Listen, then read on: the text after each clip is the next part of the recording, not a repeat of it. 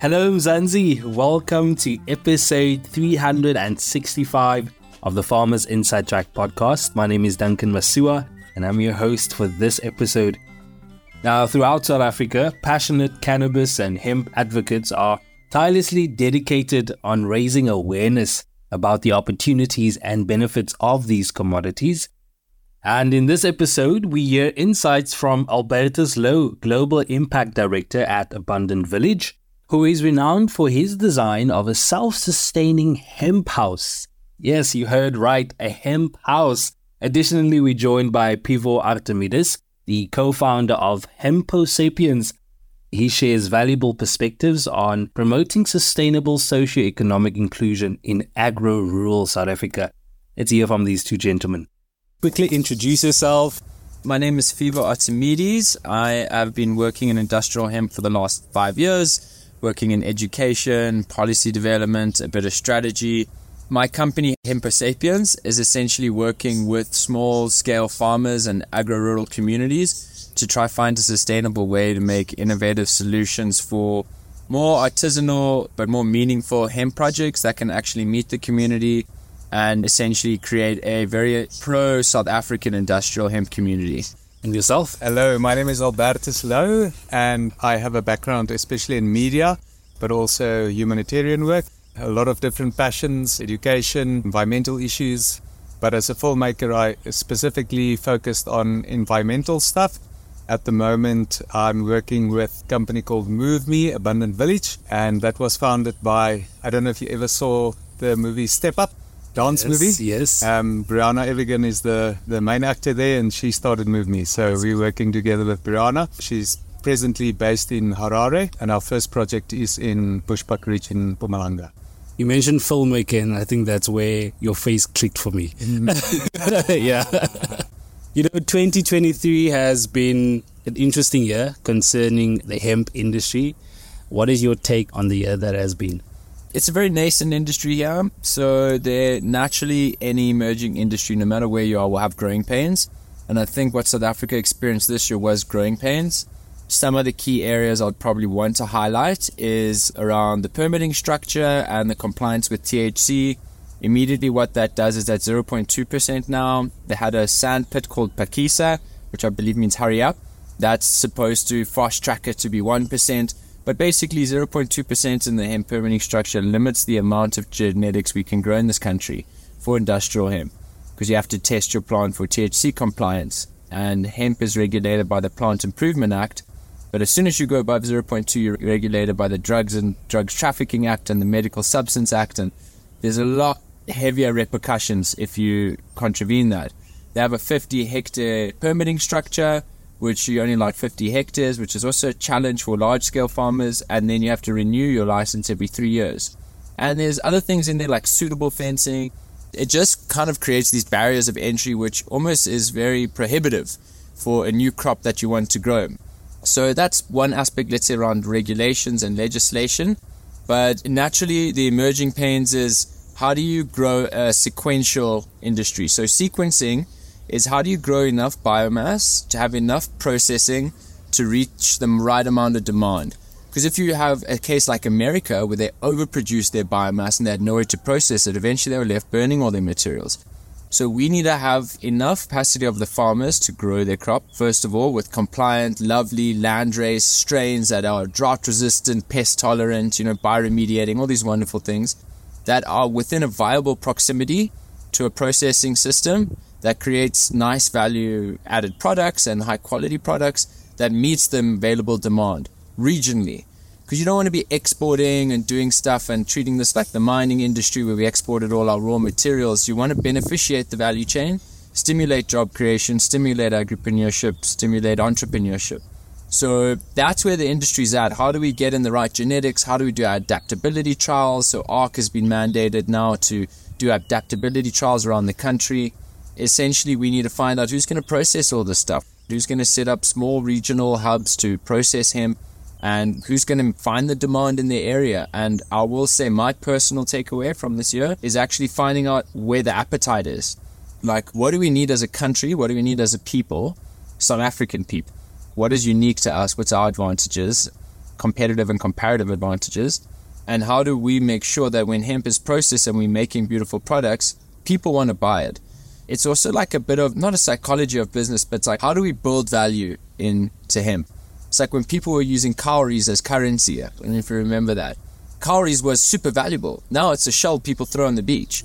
So hemp is, the value needs to be built into people's mindset that this is a carbon neutral product, this is a bioremediating product, this stimulates local farmers, we're using local land, and we're building a greener future. Like, as much as that statement's been so overused recently, like hemp, I believe, is this nexus of sustainable community, economic, political, environmental, cultural relationships. He talks about imprinting the benefits of hemp and making that more of a thing when it comes to South African public or consumers.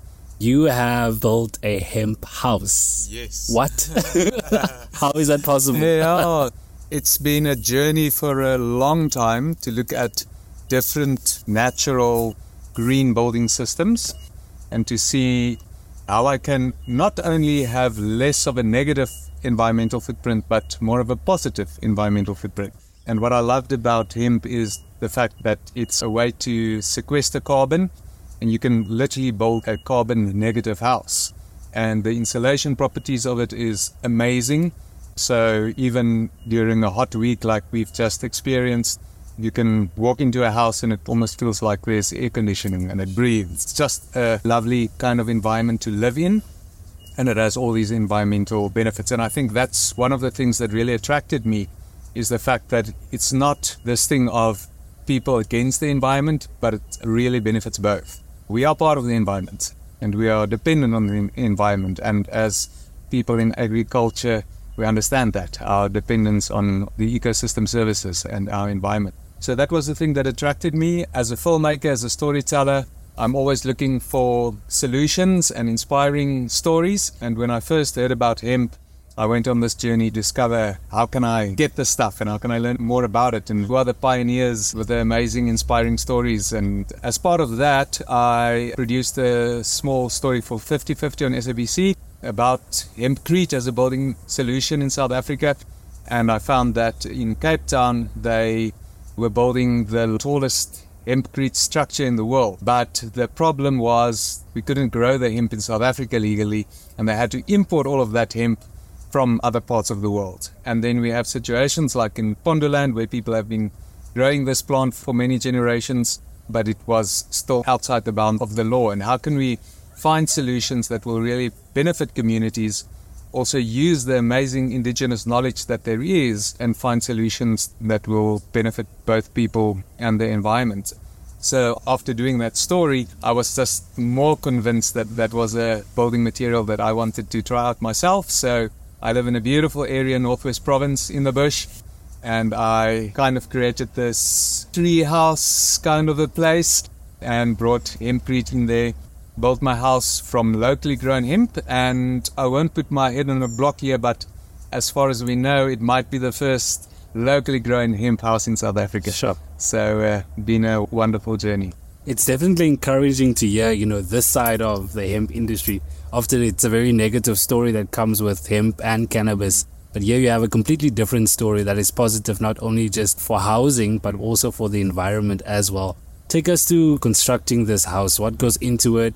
Take us through that process. There are different ways that you can do it. You can either make blocks that look similar to bricks or building blocks, but they are very, very light. So it's a wonderful, easy building construction material to work with. It's not weight bearing, so you need to construct a structure for the house. So what I've done, I started off building my tree house structure, and then I decided instead of using timber for the walls, I'm going to use hempcrete. So it was harvesting what they call the shiv or the hurd, which is the inside woody part of the plant's stem. And then you mix that up with a binder. And in this case, lime is a great binder to use. I also added some clay from the area where I live. And so my hempcrete has this beautiful earthy color, this almost reddish terracotta color. So what I've done is I used a shutterboard to create formwork and then kind of pressed the mixture of hemp hurd with lime and a little bit of clay and water. Mix it up, not very sloppy, it looks like elephant dung. And you push that into the formwork and let it dry and take off the formwork, and that way build up. So that's been the process. So it's an exciting story. I can envision it, but I wish I could actually see it, and I'm sure you're going to share pictures with us. Tell us about some of the things that you guys are currently busy with. So HempoSapiens. HempoSapiens. Yeah, the hemp human. So our motto is for earth and people. And the reason why I'm here with Albertus and why we're together in this is that this past week we have joined forces in going to a place in the Amashangan region in the Bushbuck Ridge local municipality and met some beautiful souls along the way, and we essentially have gone to assess the movement that is Abundant Village. An Abundant Village is this concept of co-creating community upliftment with the community for the community in sustainable biomimicry infrastructure, but also a greater holistic approach for it. And I'll let Albertus come in here as well, is that it's about finding out what the local needs are and the local challenges and actually building sustainable almost systems that they can create themselves with us so that the solutions are sustainably driven and locally driven. So just to kind of, summarize that, it's this beautiful place. They've had experience with agriculture and they're doing agriculture now, but there are such pivotal struggles there. There's such challenges, but the solution seems easy from the outside. But when you go inside, and what we've done this past week is go inside. We've met the women who are the farmers there. We've met the Indunas. We've met the tribal authorities. We even have gone into the boardrooms and had the opportunity to meet the mayor and the municipal manager. And we found that agriculture is the lifeline of the region we're specifically working in. And Abundant Village is about creating abundance in the infrastructure, but in the mindset of the people as well. We found that, we want to work with the people and work on agriculture and fix the problems there. And that's where HempoSapiens has, working with moved me to create this beautiful place there centered around agriculture, community development, thought leadership, education, biomimicry infrastructure as well, that's in harmony with nature and nature-based solutions. And I think that's why it's been such an amazing week, and I want you to talk a little bit more about it as well, just around the week we had. Yeah, just a little bit more context as well. Rihanna, coming from Hollywood, part of her whole motivation was there's so much money in Hollywood, but very often the people's stories who get told don't benefit from those profits that are made. So the model with Move Me is that wherever we work and wherever we tell stories, the people tell their own stories. That's a very important part of it. So very strong on mentorship and walking the journey with the community. And the second thing is sharing the profits. So 50% of any profits from media created goes into the community, and the vehicle of doing that is the Abundant Village model, which basically is what we're doing in Bushbuck Ridge now is with the Amashangana people to create a pilot village. When I say village, it's more of a community hub, and that's part of what we are doing and why we are meeting with all the people on grassroots level, normal community members, community groups, community leaders, the traditional authority, the municipal authority, to understand what their needs are and what they want to see in that development. And we want to do it holistically. We're looking at, as Phivo has mentioned, the structures, the infrastructure, but also things like education, food security, nutrition, job creation, all the different energy, water, healthcare, all those kind of things, bringing it together. And this past week specifically, we have been interacting with the farmers groups and the women's groups to better understand the challenges of the farmers. And we realized that two of the main things that everybody said was issues with water, because there's an old irrigation system from the 1960s that's not properly functioning. And it's amazing to see how these people are using whatever they have and being creative with trying to work with what is on the ground there. But a few simple solutions from the outside with resources they don't have could make a massive difference to 200-300 female farmers and also men who are farmers in that area. So that's the one thing is the water, and the second thing was access to market. So we are looking with the Amashangana Traditional Authority and with the local Ndunas at a specific piece of land where we want to create an agro-processing hub and then bring in some of the other aspects of the abundant village model onto that. But that was the main thing that they have identified, and that's what we are focusing on developing at the moment. It's clear there's a lot of benefits when it comes to hemp production. Are we seeing a positive shift in how consumers or South Africans view hemp? What's your thoughts on that? There is a rise of conscious consumerism, but I will just say this. I think in South Africa, we have a certain niche about well-being and energy and cleanness and governments mandating and sure, but there's a premium now to be green. And it feels like it's very constricting. And sometimes there's the aspect of this climate poverty in South Africa. Why must we worry about climate when, why must we be green when the rest of the world's not green and we're an emerging economy? But the solution to that is that we have to develop this demand and, like I said, build in value. So, around hemp, I'm sitting here in hemp-based clothes in this meeting right now. There's kind of like soft pants bought from Hemporium as well, the pants, and it's the experiential feeling of well-being I get. This is UV resistant, hydroscopic, this is antibacterial, antifungal. There was no pesticides used on this when it was growing, and it's healthier for me.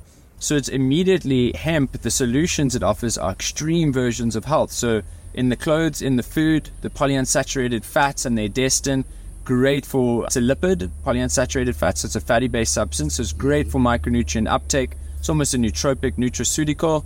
And then looking at building materials, and then looking, number one, at the soil as well. Like the soil, it bioremediates, so it actually ends up cleaning the soil of any type of nutrients, any types of contaminants. That's a big thing in South Africa with our post-mining economies in some areas, and it has post-mining rehabilitation programs.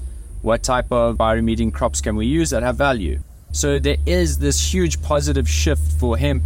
It's been mandated now by the national government. In the SONA State of the Nation address, I may have slipped through the cracks with all the other very important things in that. It's been mandated now that we need to focus on hemp. And hemp and cannabis and how we look at it on a regulation level is also very incongruent in some sense. We're saying hemp is hemp because it has low amounts of THC, and high THC cannabis is cannabis because it has THC, and they're the same plant. They've just been domesticated differently. So it's also about like hemp is actually presenting an opportunity to legislators to open up the idea about how to discern the difference between two crops. But there is a general interest. It's a rising interest. It's coming from big industries as well. Your cars, the indoor panels and the indoor roofing is made out of biocomposites. In the Eastern Cape, we have the Cougar Industrial Development Zone. There's been massive investment in there, and you can generate all your hemp biocomposites out of that as well. Building materials, we're mandated by government to build a whole bunch of social housing. What better way to prevent diseases and have good health than build hemp-based housing?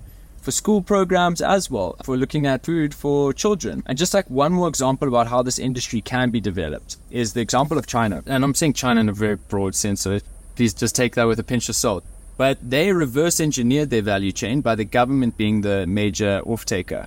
They wanted all their military to be the ones that wear hemp clothing. So therefore, the processor knew what to process for. The farmer knew what genetic and agronomic practice to farm for, because they knew there was a massive fiber clothing offtake they needed. And that's the way we need to think about the industry. Not be a supplier orientated. I farm my hemp, I'm going to process it. Who do I sell it to now? First, stimulate the demand, get the appetite right, and then build in scale in that sequencing I spoke about.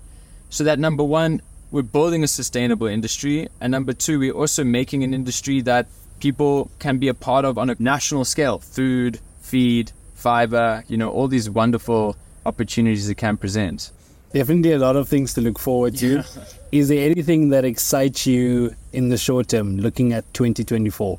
Working with this guy and their amazing movement they've invited me to, I think the opportunity there is actually about showing hemp in a South African version.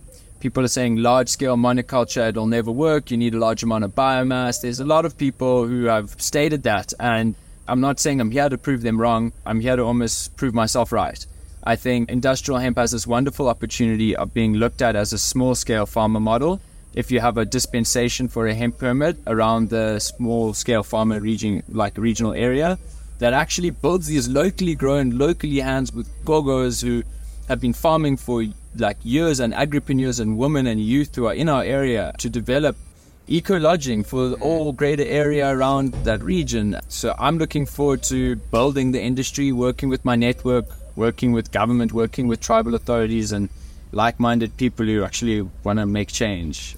I think just to add to that, something else that's exciting in the short term is working with these small-scale farmers, because hemp is also a crop that has a short growing season.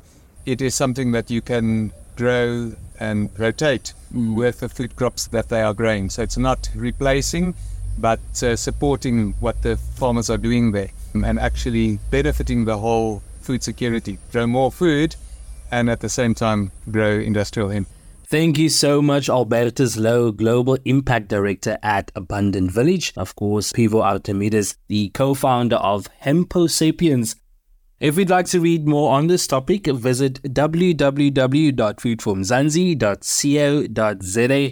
And that's a wrap. Thank you so much for listening. But before I say goodbye, I'm not sure if you've heard, but the Mzansi Young Farmers Indaba is back, and the 2024 edition is bigger, bolder and better than ever before. Join us in Pretoria from Thursday 4 to Saturday 6 April for Africa's most prominent gathering of young farmers. Presented by Food for Mzansi, this 3-day event promises an exhilarating lineup of South Africa's foremost young agricultural minds, alongside no less than 50 agriculture-related exhibitions and 6 masterclasses. It's an event you don't want to miss, and we definitely hope to see you there. But for now, for this episode, thanks for listening from me, Duncan Masiwa, and our technical producer, Megan van der Vent, and the rest of # Team Food for Mzansi. Thanks for listening. Life in South Africa can be a lot. I mean, scroll through Twitter for a minute and tell me I'm wrong. Thank God for South Africans though, right? We're inspiring, and even on the bad days, we fight back with a smile.